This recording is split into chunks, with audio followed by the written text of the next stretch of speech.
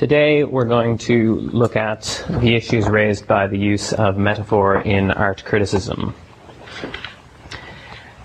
And I choose this topic as an example of the way in which considerations about metaphor have been used in areas outside of linguistics and of the philosophy of language in order to shed light on otherwise rather confusing phenomena. So considerations about metaphor have been used in order to shed light on questions in metaphysics.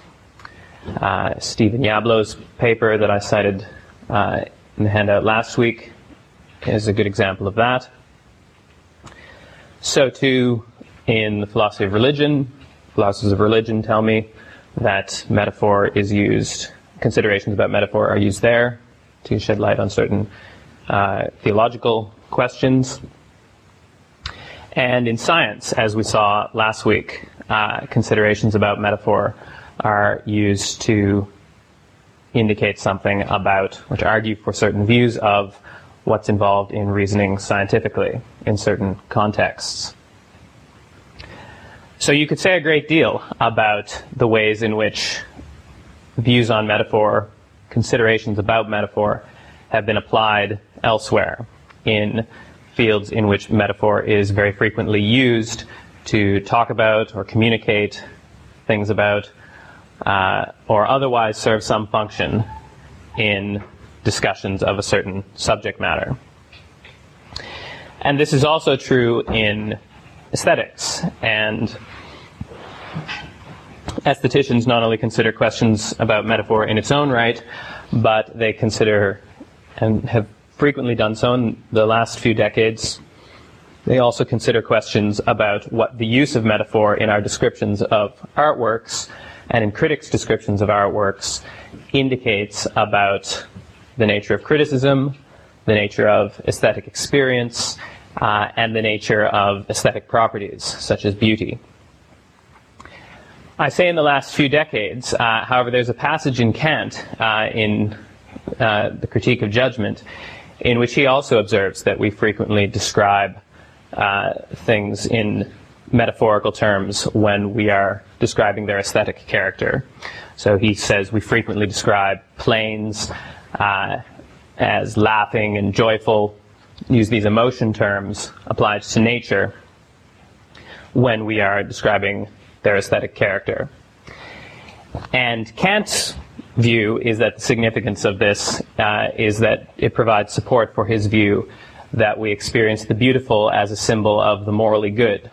So we apply ethically charged terms to beautiful things, and that Kant provides in support of this view about how we experience beauty. But it is particularly taken off in the last few decades in aesthetics. And there are two sources of interest for aestheticians in the use of metaphor to describe works of art or nature.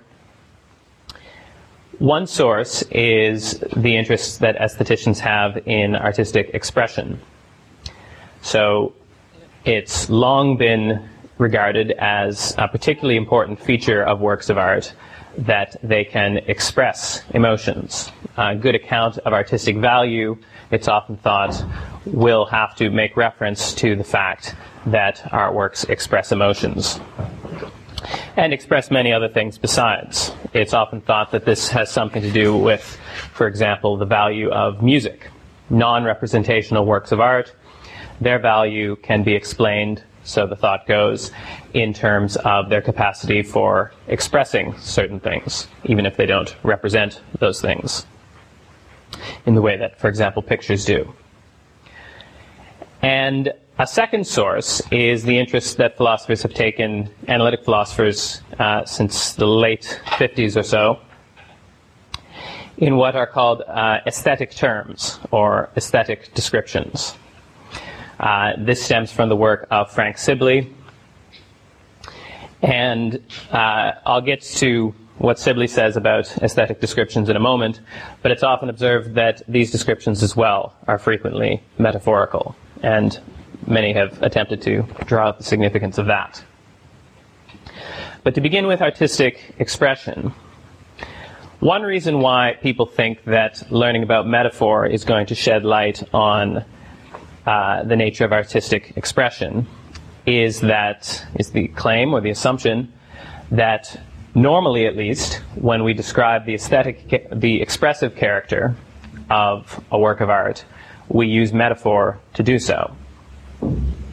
So, various plain old examples. We say the music is sad, it is joyous, the painting is tense, when we're describing a painting's expressive character. The colonnade is serene. These sorts of things come most naturally to mind when we're trying to express or trying to convey a work's expressive character, what it expresses. And a lot of people have thought, well, if we have an account of metaphor, then we can shed light on what it is for a work of art to express these things, or alternatively, what it is for us to experience a work of art as expressive. You can find this, for example, in Nelson Goodman's account of expression in his extremely influential book, Languages of Art, in which Goodman brings to bear various considerations about metaphor in order to elucidate the concept of artistic expression. And a number of people have taken this strategy with different results from Goodman's, coming to different conclusions. Very recently, Christopher Peacock has done so in a series of articles on expression in music. Starting in 2009, he's published a few articles in the British Journal of Aesthetics on this. And Peacock draws on the thought, which, as we saw, was mentioned in Davidson's famous paper on metaphor, that metaphor is connected to this phenomenon of perceiving as.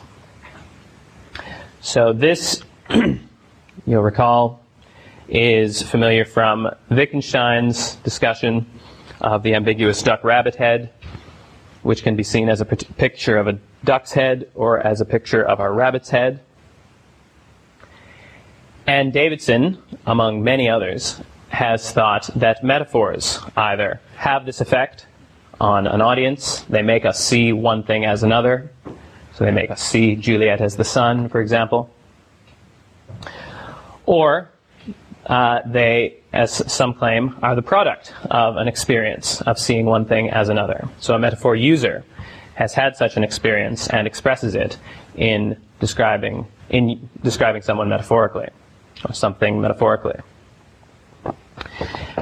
And Peacock bases his account of what it is to experience music as expressive on considerations like this.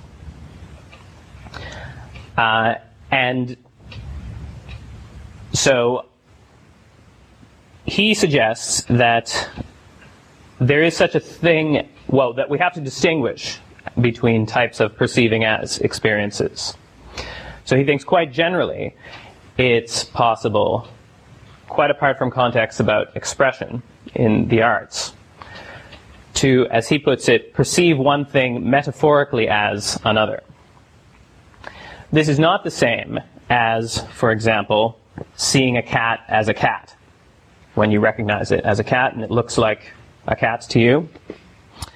Or, indeed, mistaking a cat for a raccoon in bad lighting. So when you see the cat as a raccoon, it looks to you as if there's a raccoon before you. So that type of perceiving one thing as something is not what he is concerned with. That's the kind of ordinary type. He's concerned with cases that he illustrates by the example of seeing a vase as a person.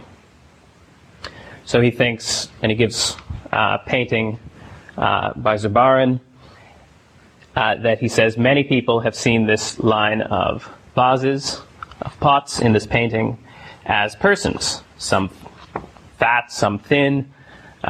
We humanize what we're looking at in those sorts of ways. It's not his term for it, but that's the kind of thing he has in mind. This is very different from the other kind of perceiving as, where we mistake a cat for a raccoon or see the cat as a cat in the good lighting, it does not look to us as if there are persons in front of us when we see the vase as a person. Nor, again, is it experienced as a depiction of a person. So you might, and people often do, talk about seeing a drawing as a depiction of, say, the Hudson River. In discussions of Wittgenstein's diagram, people often talk about seeing the drawing as a rabbit. That sort of thing is not going on either. We don't experience the vase as a depiction, or indeed a sculpture, for that matter, of a person. Nor again, says Peacock, is this a case of seeing something and imagining of it that it is something else. So it's not just that you see the pots in front of you and imagine of them that they are people. So you could do that with any number of things that you don't see as people. This is a very distinctive type of experience that he wants to isolate from related, similar phenomena. He describes this as perceiving one thing metaphorically as another. And in Peacock's view, this is what's going on when we hear music as expressive. So, as he puts it, to hear music as expressive, say of sadness, exuberance, or immensity, is to hear some feature of it metaphorically as sad, exuberant, immense, and so forth. For example, it's often noted in discussions of expression in music, it's very striking that a single chord can often be heard as sad. A minor chord, most notably, can be experienced as sad. And this is part of what makes the problem of expression a difficult one, is that even extremely simple units of music can be heard in this way. So Peacock thinks that in the case of hearing a minor chord as sad, what's going on is that we're perceiving the relation of it to its perhaps unheard major chord metaphorically as an instance of the relation that sadness, a subdued emotion, bears to a non-subdued, non-sad emotion. So the feature of the chord that we're hearing metaphorically as sad is the relation it bears to the major chord. We're hearing that as an instance of the relation that sadness bears to non-sad, non-subdued emotions. Peacock is drawing here on the thought, too, that metaphor can itself enter into the content of our experience. And this is a claim that's very frequently made. The thought that metaphors are not, or not exclusively, linguistic phenomena, but in some cases, perceptual phenomena. Or indeed, that metaphors enter into our experience at the level of thought. Now, I'm not going to say a whole lot about Peacock's view. There's a symposium on his views in the issue of the British Journal of Aesthetics, in which that first paper cited on your handout appears. Contributions by Paul Snowden, Malcolm Budd, Peter Kivy, and others. So if you're interested in looking at his views further, that's a place to look. A worry frequently, though, in contexts in which perceiving as is appealed to in order to elucidate metaphor, is that the phenomenon that's being talked about is actually just as mysterious as the phenomenon that it's being invoked to explain. So the worry often is that you're just giving a label to the problem, not actually making it more intelligible or explaining it. Now, whether Peacock's view is subject to that worry, I'm not saying here. But this move is not unknown, is what I am saying. And that is one concern that you have to allay if you're going to make it. That the thing appealed to may well be just as mysterious as the thing you're trying to explain. So that's one example of how metaphor has been invoked to shed light on artistic expression. And as I say, there have been a number of others. But a great deal of work in aesthetics on metaphor stems from interest quite generally in what are called aesthetic descriptions. In an extremely influential paper, published originally in the late 50s, Frank Sibley argued that there is a difference between two categories of term or description or use of terms, use of descriptions. And he marked this distinction by calling some of them aesthetic terms and some of them non-aesthetic terms. So aesthetic terms or descriptions include such things as describing something as unified or balanced, integrated, lifeless, serene, somber, dynamic. We could add beautiful, graceful, elegant, etc. Non-aesthetic terms, to use some of Sibley's examples, include such things as red, noisy, square, has 5 acts, these kinds of descriptions. Now, many people have thought that intuitively there is some difference between these categories, that the first set belongs together and are it's quite obvious that they're quite relevant to criticism and evaluation of works of art, to appreciation of it, so forth, and that the others are somehow different. Red, noisy, square, having 5 acts are different. Sibley's account of the difference is that in order, as he puts it, to apply terms from the first category correctly, you need to exercise taste, or discrimination, or appreciation. Whereas that is not necessary in order to apply terms from the second category, non-aesthetic terms, correctly.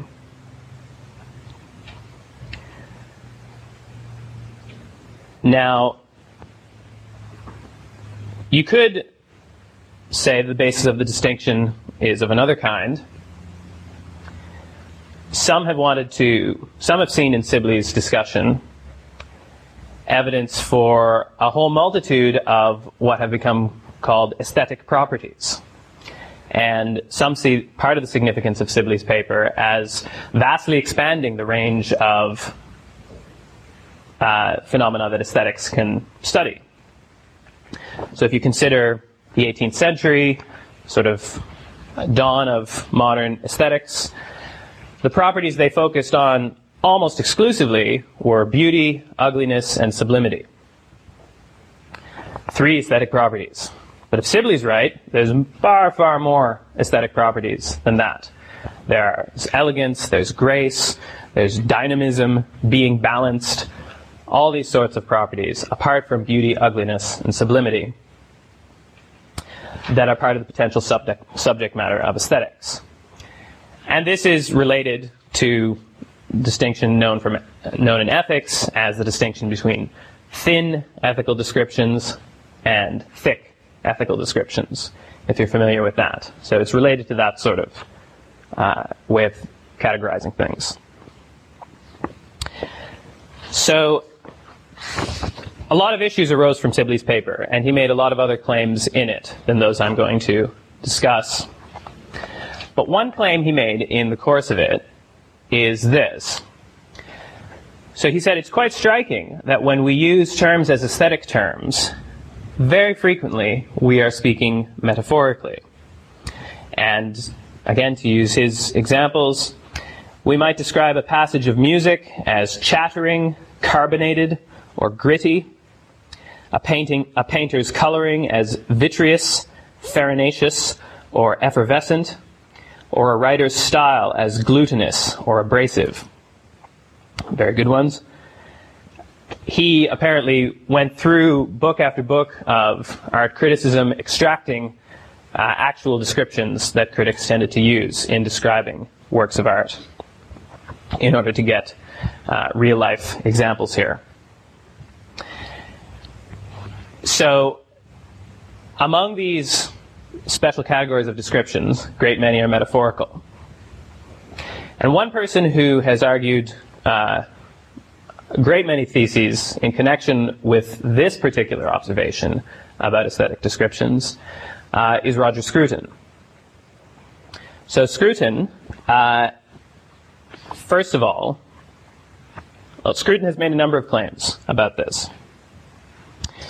One claim that he wants to argue for is that aesthetic descriptions or aesthetic terms do not attribute properties to objects. So Scruton agrees with Kant and Hume that beauty is not a property that objects have in themselves, as Hume put it. Neither are any of the other alleged properties that Sibley's discussion has seemed to many to have uncovered.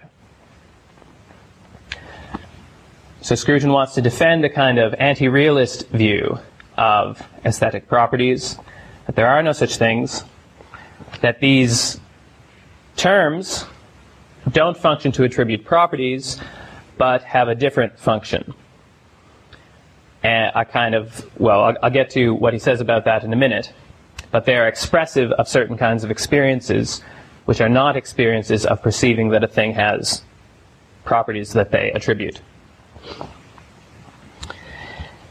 Part of his argument for this is based on considerations about metaphor.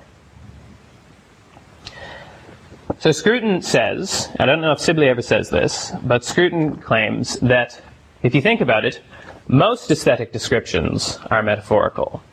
That literal aesthetic descriptions, like beautiful, graceful, elegant, are actually in the minority.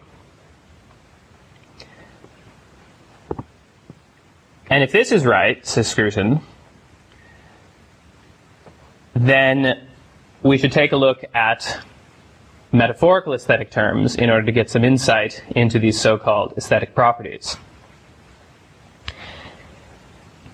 And this is going to be bad for the person who thinks that they attribute properties to objects, because Scruton argues that metaphors do not attribute properties to objects.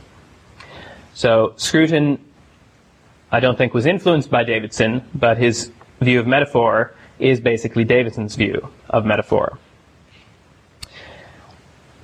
And his argument goes as follows. So clearly, when we describe, say, music as sad, we are not attributing literal sadness to the music. So sadness, the property that a sad person has, the mood that they're in. We're not attributing that to the music. But, says Scruton, we can't be attributing any other property to it either. And that is for a simple reason. If, he says, we were attributing some other property, then the word sad, as it occurs in the music is sad, would have a different sense than it has when applied to people. But words don't acquire a new sense when they're used metaphorically. Beardsley and others who have argued that are wrong. Davidson is right.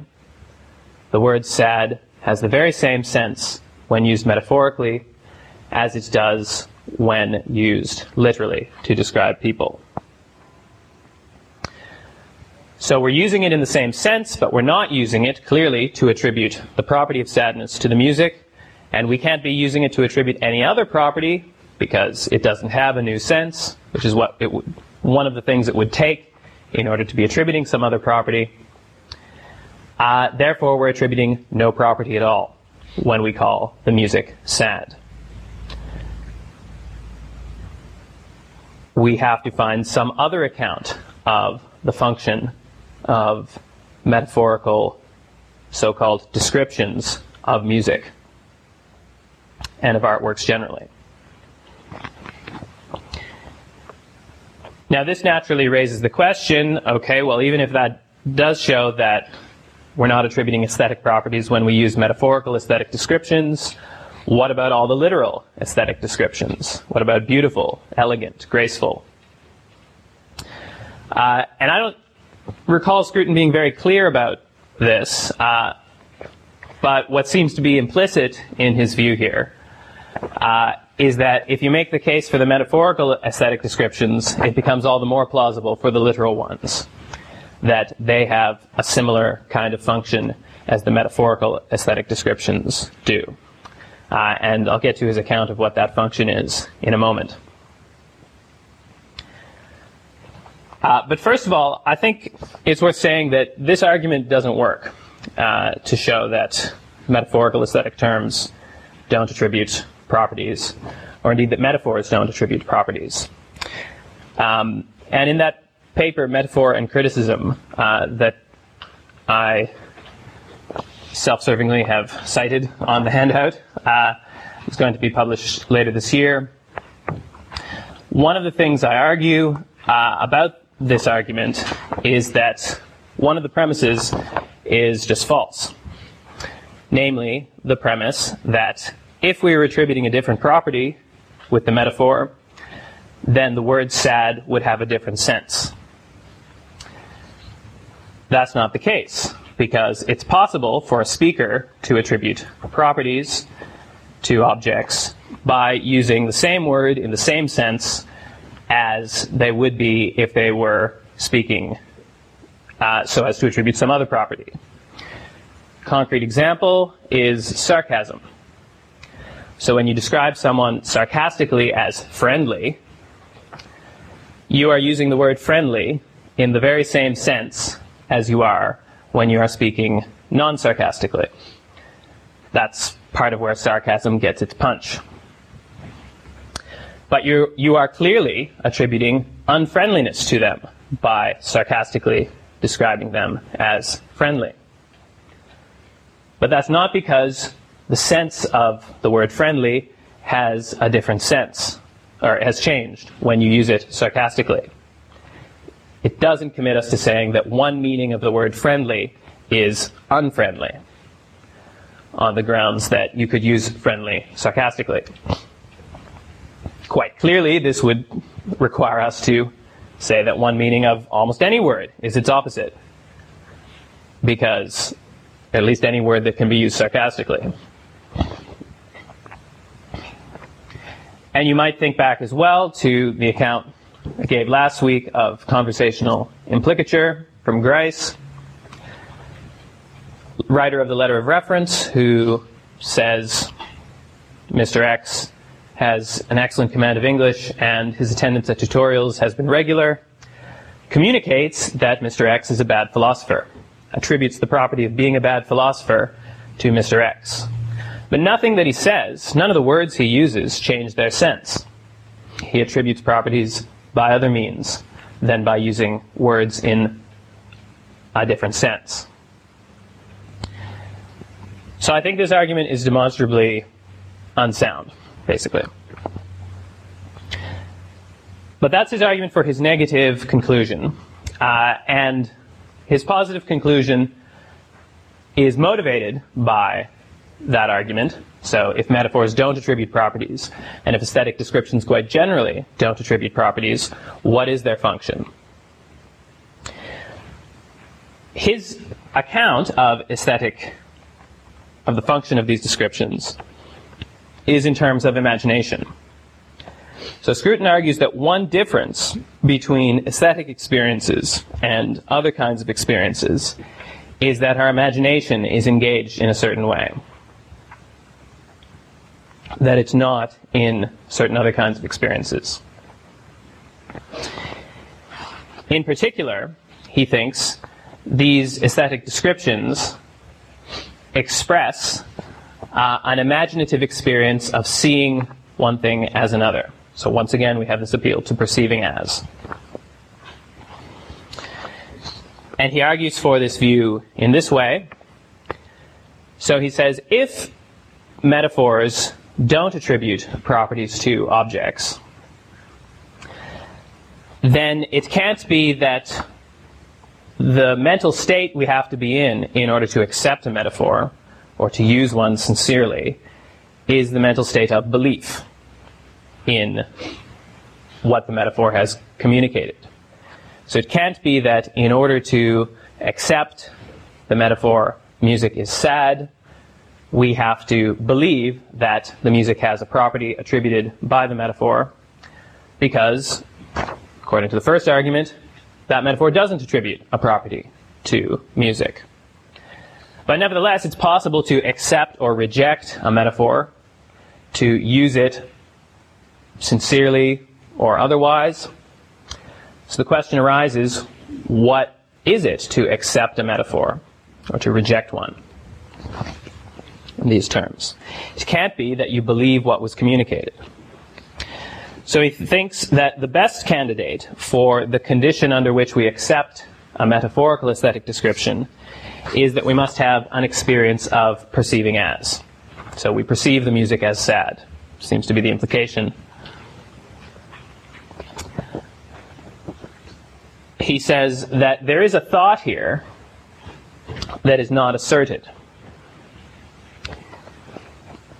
when we have a perceiving as experience. So, as he puts it, just as an ordinary perception of a dog in front of you involves the concept of a dog applied in a judgment, that, he says, however that's to be characterized, and it's a big difficulty how it is to be characterized, but however we characterize the way in which we're applying the concept of a dog, when we see a dog in front of us, recognize it as a dog, perceiving a dog in a picture is like that, except the thought in which the concept of the dog is applied is not asserted. So, in the first case, we have an asserted thought that there's a dog in front of us. In the case of seeing a dog in a picture, we have the same kind of thought, perhaps even the very same thought, but it's not asserted. So it's possible to entertain thoughts without asserting them. It's an important point for his theory. And is a familiar point. You can entertain the thought that it's snowing outside without asserting it or believing it. You can imagine what it would be like for it to be snowing outside, these sorts of things.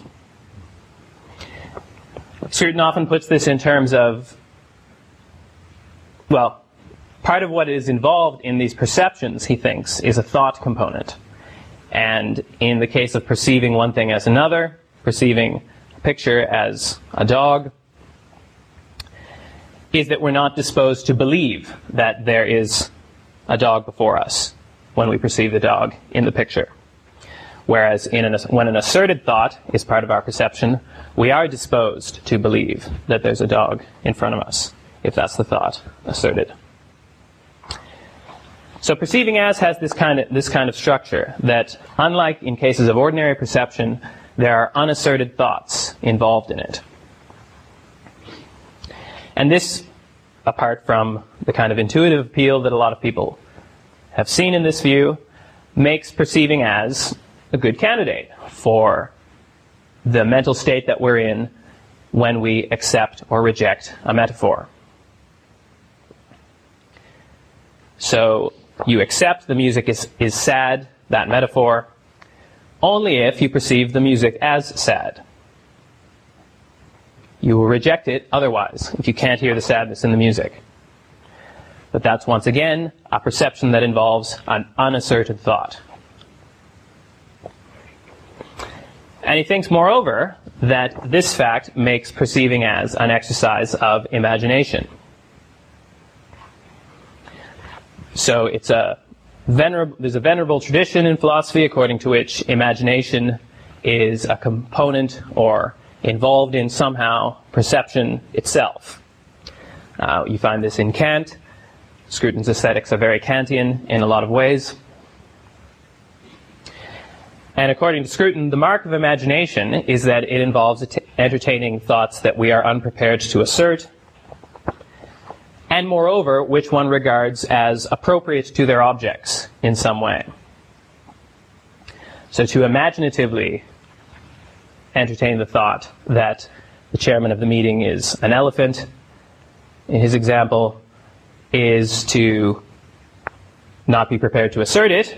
You certainly wouldn't want to vocalize it, but also to regard it as appropriate to the chairman. This is part of what makes it imaginative. I think he contrasts it here with something merely fanciful, which is also a distinction that's often historically has been drawn. So that's the general theory of aesthetic description and aesthetic experience. Basic thought, we have a perceptual experience. It involves imagination, just as, incidentally, creating art involves imagination. Not in the same way, but they're alike in that respect, that they both involve imagination. Appreciating art, experiencing art, having an aesthetic experience, these are exercises of imagination.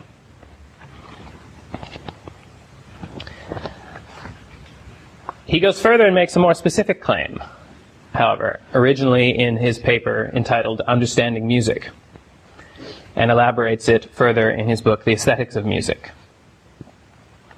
And that further claim is about some specific metaphors, specific kinds of metaphors anyway. He claims that in order to hear sounds as music, you have to hear those sounds as moving and as in space in various ways. And remember, once again, these are unasserted thoughts about music. You are not judging that, in fact, the sounds are in space or are moving. You are having an imaginative experience of the sounds as in space and as moving. Now, the argument is not presented in step-by-step structure, so this is something of a reconstruction here. But I think the basic argument for it is to go through each of the elements of our perception of music: harmony, rhythm, melody, hearing sounds as tones, and to argue about each of those that in order to hear them, we have to hear sounds as moving or as in a space, as in an imaginary space.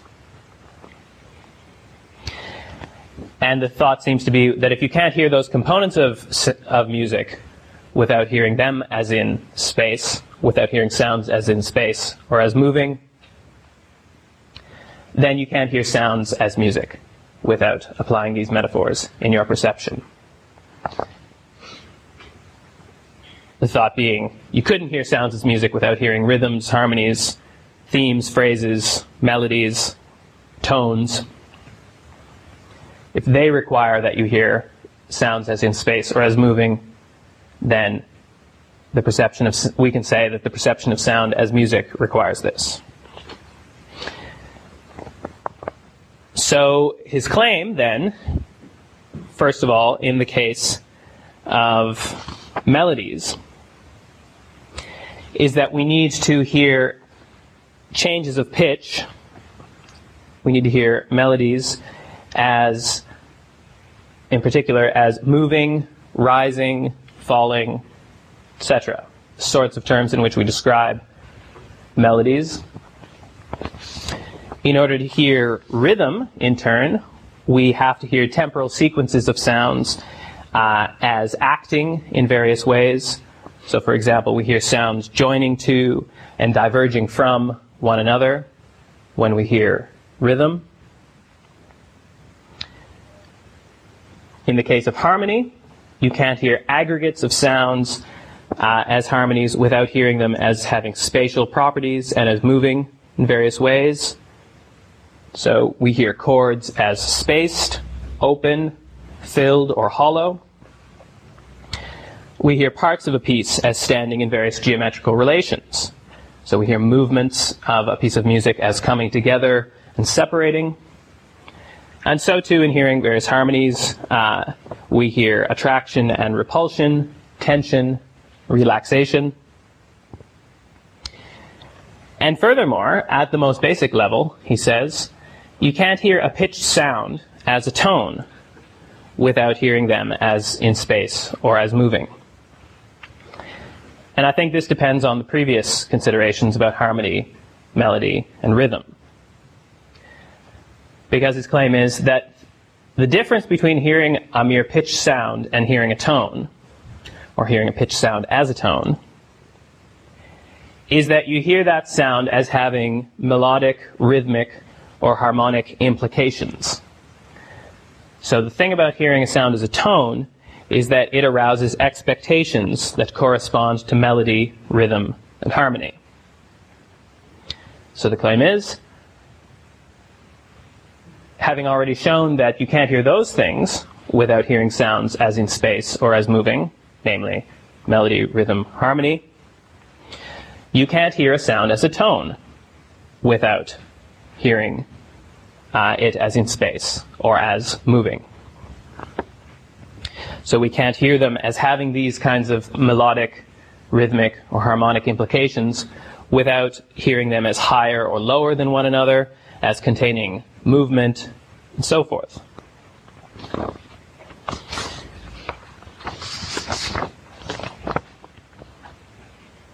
So, it's also very important for his view that to hear sounds in this way is to hear them as having properties that they cannot literally possess. So, otherwise it would be a case of having a perception with an asserted thought. It would be mere, perhaps, perceptiveness or being observant, not imagination. And he says, well, it's quite clear that they don't literally possess these properties. One of the reasons he gives is that tones, for example, a tone is the tone it is, partly because of the pitch level that it's at. They're individuated, as the phrase is, in terms of its uninterrupted continuity at a single pitch. And because of that, no tone can literally move from one pitch to another. So a tone is the tone that it is because it's at that pitch. Makes no sense to talk about it moving from one pitch to another. A sound at a different pitch is a different tone, not the same tone in a different location. And he also mentions melodies don't literally move either. He says, a melody is itself a kind of musical movement, not an individual that moves. The upshot of this is that in our most basic apprehension of music, as he puts it, there is a complex system of metaphor. So this is not something that is involved in necessarily in sophisticated, well, it is involved in sophisticated experiences of music as well. But if you're even capable of hearing music, then there is this complex of system of metaphor that's being put into play. At the perceptual level, once again. At the linguistic level, he says, it follows that we can't eliminate spatial and movement metaphors from our descriptions of music. So our talk about tones being higher or lower than another, or melodies as moving from one note to another, these are metaphorical. He acknowledges at one point that we could use different spatial metaphors, or metaphors of movement, than the ones we actually do, and still be describing the experience of music. So he says that apparently Greek and Chinese descriptions of music call low the tones that we call high, and vice versa. I don't know if that's true or not. That's what he tells me, tells his reader. And he says any literal substitute for these metaphors would just be a description, at best, of the experience of sound, not the experience of music. So talking only of changing processes instead of movement would be to describe only the experience of sound.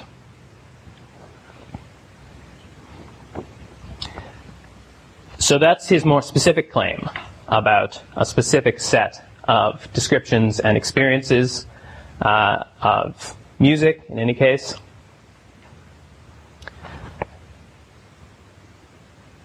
His views on this have been criticized by Malcolm Budd in that paper